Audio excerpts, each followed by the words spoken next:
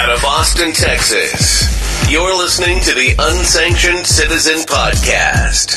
Here's your host, Sheila Dean.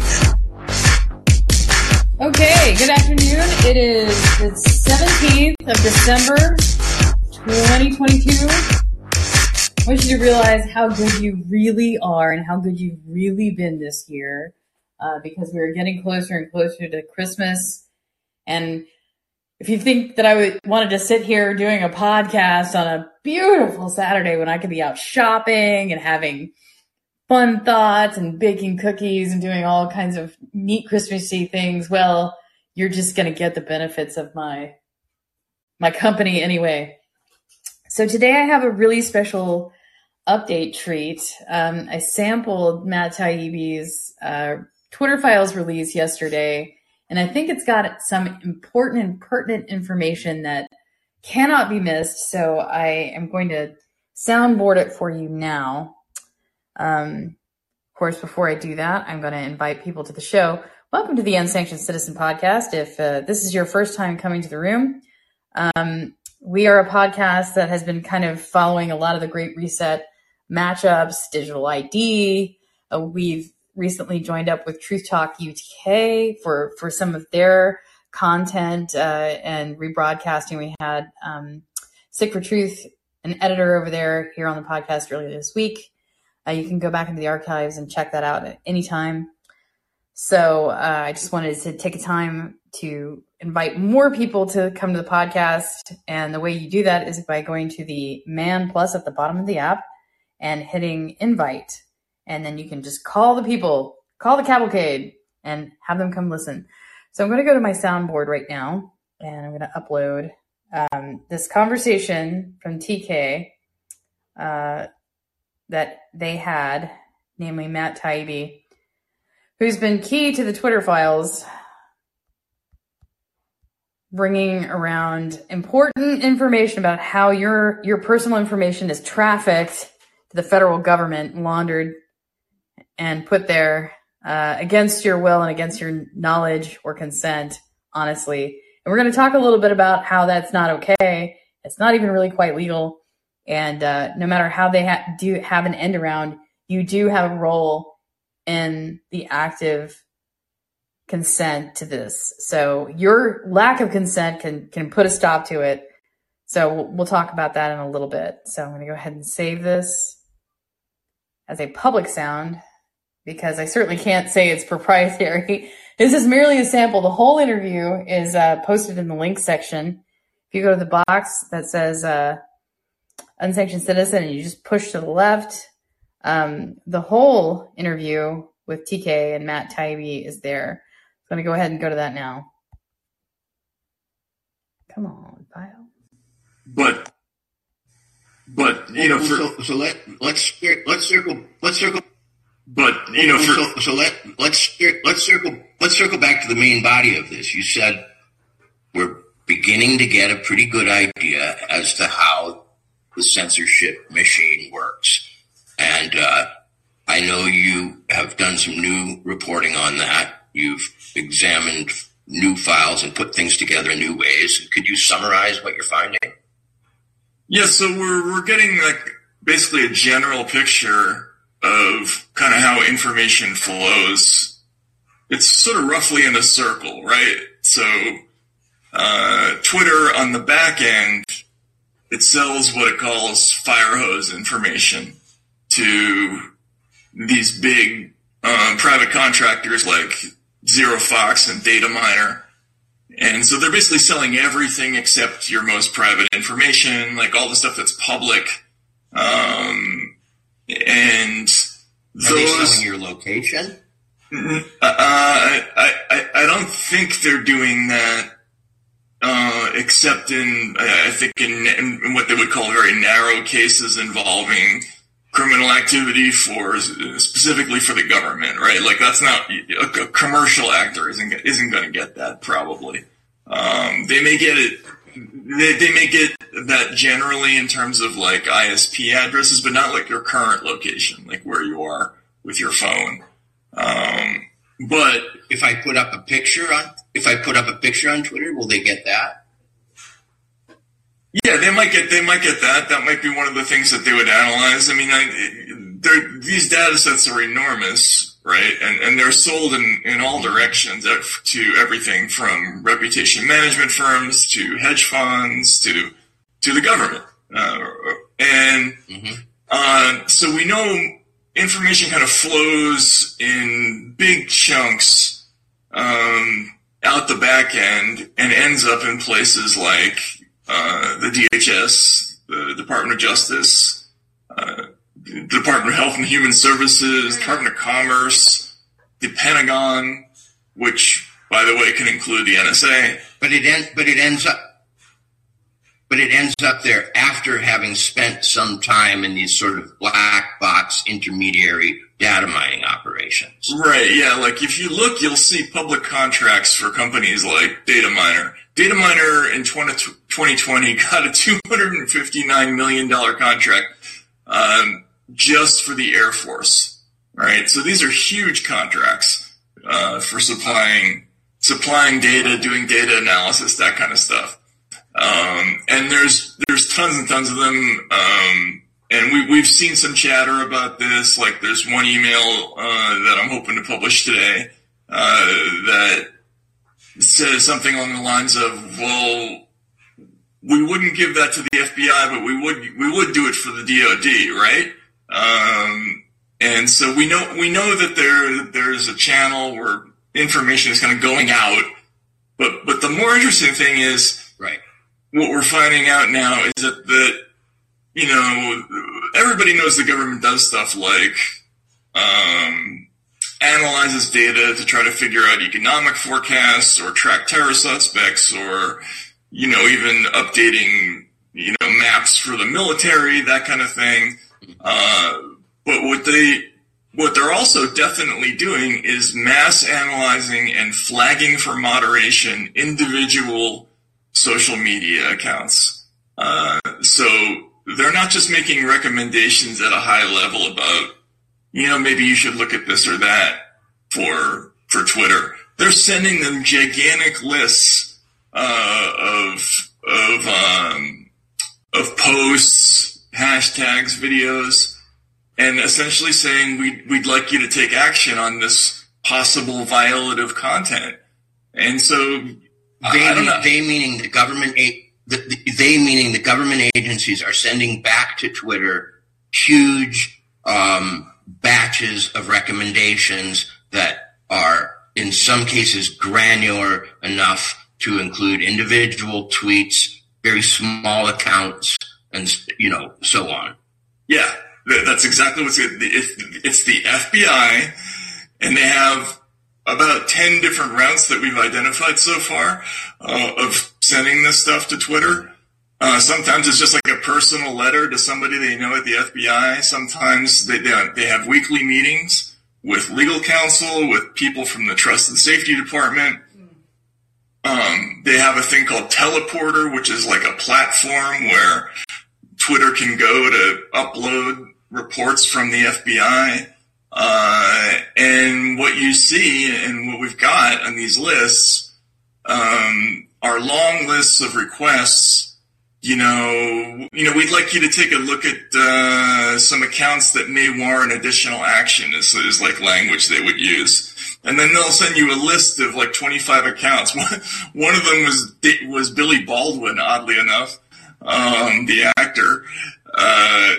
But a lot of them were really small, you know, like, I reached one of these people and his reaction was really funny. You know, he said, my first thought was, you know, this has got to be a prima facie First Amendment violation. My second thought was, holy cow, me, an account with the reach of an amoeba? What else are they looking at, you know?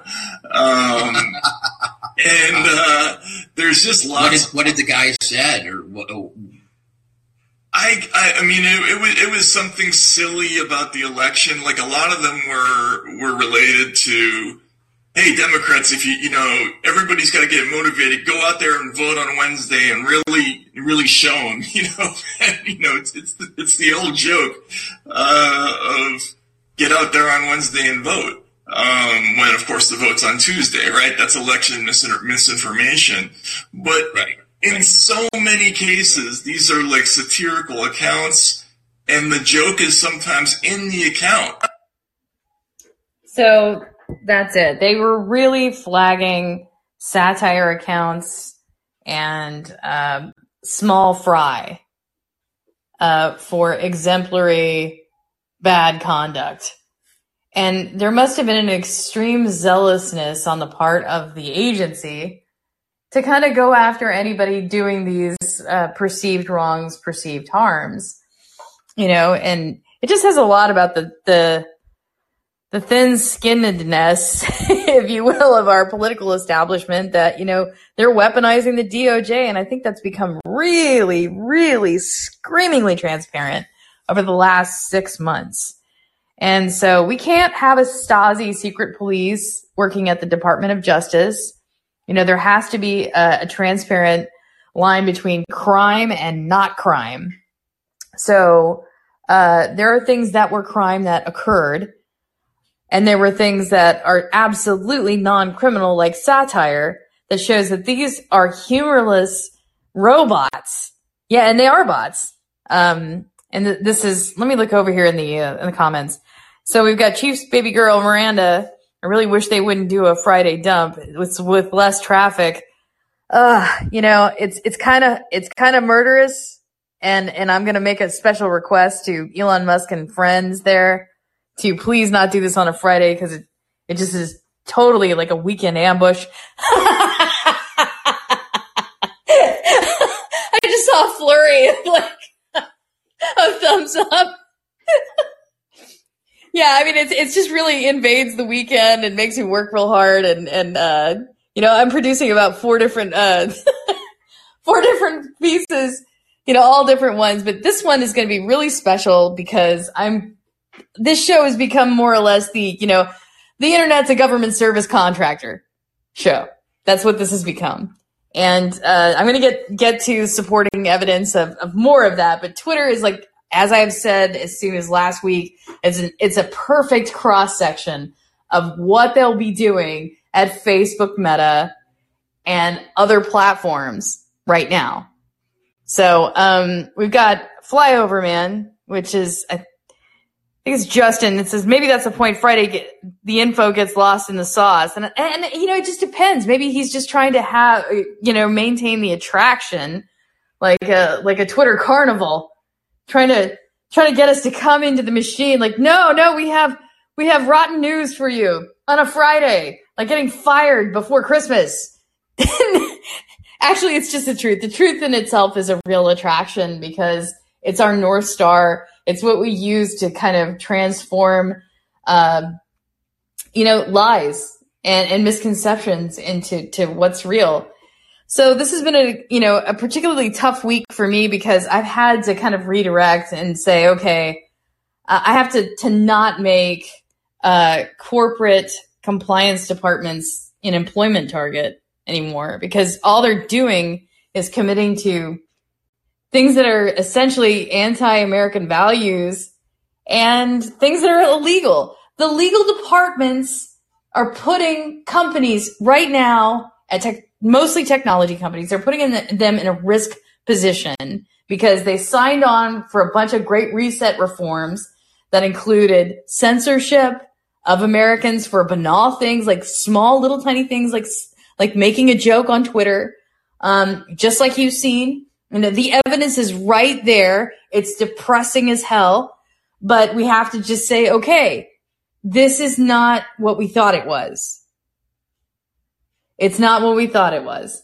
So if you go in the door and you're a person who wants to hold bad actors accountable, you're going to be shoved right back out and a nice little Texas U-turn, as they call them, because they don't want accountability. They want the ability to spy on American citizens for things that are not bad acts, for things that are not illegal. And they want the ability to arbitrarily kettle and punish citizens for things that aren't crimes. And politically profile people who are free people. And it's proven. It's proven that these are the actions that these Stasi secret police take. They're taking them. They've been taking them. There's a record of it. And I hope it goes before Congress. Now, what else happened on Friday night was that there was a room or a speaking room on Twitter in the Spaces development. And Thomas Massey got up there and was speaking to, a group of people.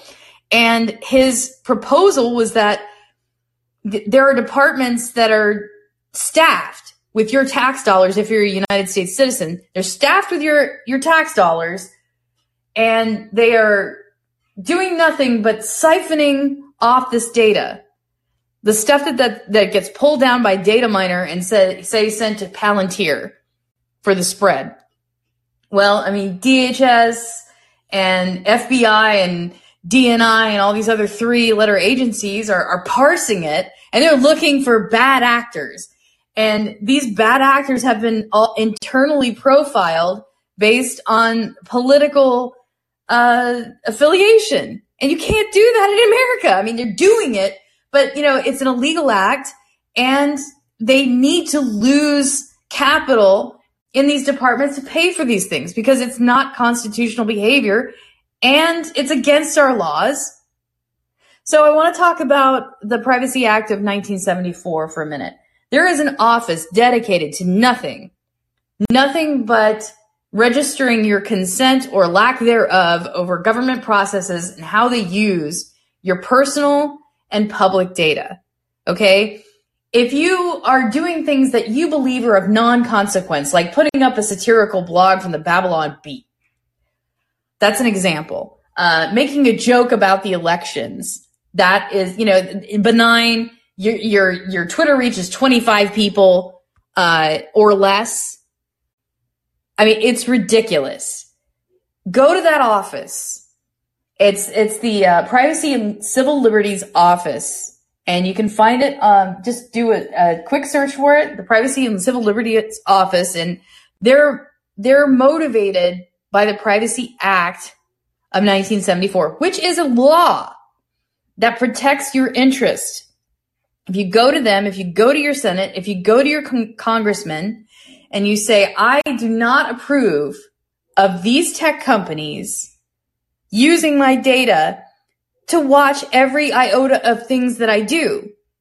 You can tell the government directly, and you can tell Twitter directly. And I'll tell you why. You can tell Twitter, and you can tell Meta, Facebook, or any other orifice of technology that's using and abusing your data in ways that the government wants to use it. Like they treat it like it's their proprietary cache. If they're doing that, you can go directly to the tech companies, because when they do this, they're functioning as a subsidiary or as a government service contractor, GSC. Okay? When they do this, they are required to conform to the laws that apply to the government. So when you say, no, I don't want my government data processed this way, you send it directly to their legal department. Send it to their legal department. And make no bones about it, if you send it to privacy, they're probably going to send it to a box they never check. So you go look online and you find out where their legal department is. You go find the legal firm and you make sure to jettison your communication over there. Okay? And send the exact same communication to your elected officials that are responsible for those office, and send it to the Privacy and Civil Liberties agency at the Department of Justice. That's the agency that you have to make sure that they don't do this to you, because they're taking so much license. And that's what you can do. That's what I'm supposed to tell you. As an activist, as somebody who wants privacy and civil privacy to stop being this fascist ping pong game, filled with redundancies and redundant programs between DHS and the FBI, and now these transnational data flows. So here's what Biden did this week. They knew that as soon as this got out the gate, which it was going to happen, there was the issuance of the Intelligence Community Directive 126 that is in the sauce. If you go up to the box that says the unsanctioned citizen, Sheila D., push to the left, It is the first one, and it is a direct public communication, like from the PIO of this, the DNI office. I sent this to Snowden. So I'm just going to read to you what it says. And then I'm going to get to some comments and calls, hopefully. So the issuance of Intelligence Community Directive 126, implementation procedures for the Signals Intelligence Redress Mechanism under Executive Order 14086. Today, ODNI, and this was December 14th, a couple of days ago, released to the public Intelligence Community Directive 126, implementation procedures for the Signals Intelligence Redress Mechanism under Executive Order 14086. The directive governs the handling of redress complaints regarding certain signals intelligence, meaning anything beaconing from your phone or the internet, as required by sections 3B and 3CI of Executive 14086. This is all very technical. It specifies a process by which qualifying complaints may be transmitted by an appropriate public authority in a qualifying state pursuant to Executive Order 14086. Additionally, pursuant to the same executive order, this directive authorizes and sets forth the process through which the ODNI, Civil Liberties Protection Officer, shall investigate, review, and, as necessary, order appropriate remediation for a covered violation. Okay, because some of this stuff, we're going to get into violent material. They're going to be reaching for healthcare records, which is something that has happened in the past. I'll give you an example. Web3 or the type of integrated web that's coming through Meta that integrates payment systems for routine operations for information online. Like say you want to pay for someone's journalism. They read a story, you're like, I'm going to plunk down $2 and change online cash for that. Okay, and it's not yet a CBDC coin. Maybe it's crypto, maybe it's just, your MasterCharge or your Visa. Your little green dot card that you're like, hey, yeah, I'll pay that. So we're moving into an area where, we want to pay for more things online. We want it to be secure. We want it to be encrypted. But I'll get to the digital ID piece of this in a minute. So these covered violations, they're trying to funnel all records into one centralized space. So the centralization of data will include at some point your health records, and that's what they want. They want to collate all vectors of identifiable information into one space, and that way they can micromanage all the things that you do in that space. Here's a perfect example. Now I get to whine about MasterCard.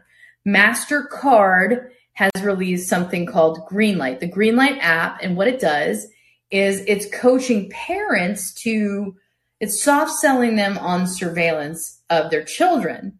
And what they're doing is you're getting you to coach your children on how to be surveilled by transaction.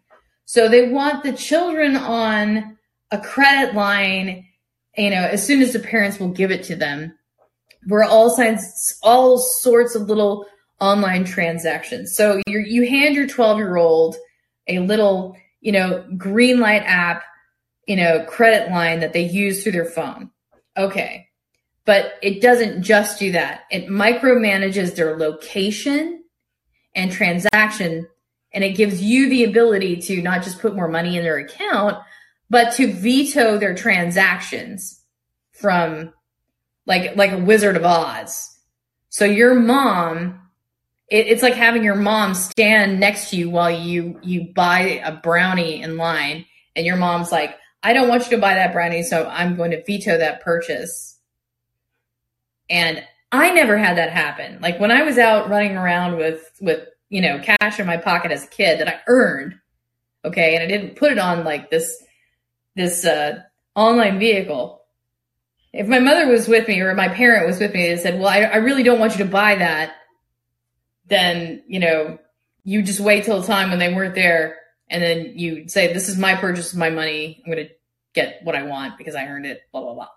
I mowed 6 yards this week. I'm going to buy a brownie and eat it. So, but if they were standing right next to you, they would try to tell you not what to do, not to do with your money. And this actually puts this cuts a kid's autonomy right off. So they're training them that a systematic actor whom you cannot see has a remote control on your finances. They're trying to get parents to buy into this and train their kids on transactional surveillance and sanctions on their phones. So this is where it's going. This Greenlight app is part of this, and also they're a part of a coalition. MasterCard is part of a coalition of over 20 organizations that are, they are, let me see here. It's AT&T, CVS, Discover, Equifax, Experian, FaceTech, Biometrics Company, ID.me, IDEMIA, JP Morgan Chase, LexisNexis, no surprise there. They run your TSA information for clear at the airport. Mass Mutual, MasterCard, Microsoft, not a surprise either. Norton LifeLock, unfortunately. OneSpan, PNC Bank, Ping Identity, TransUnion, Uniken, US Bank, Wells Fargo, and Ubico. The coalition, this is from news from Reclaim the Net. It said the coalition is encouraging states to make their Department of Motor Vehicles the core of developing and maintaining digital ID systems, because these departments are central to each state's identification systems. So they're getting straight for the driver's license. Okay. And so we have, again, I've reported in the past, Apple's making, further push into digital IDs with driver's license now in Maryland.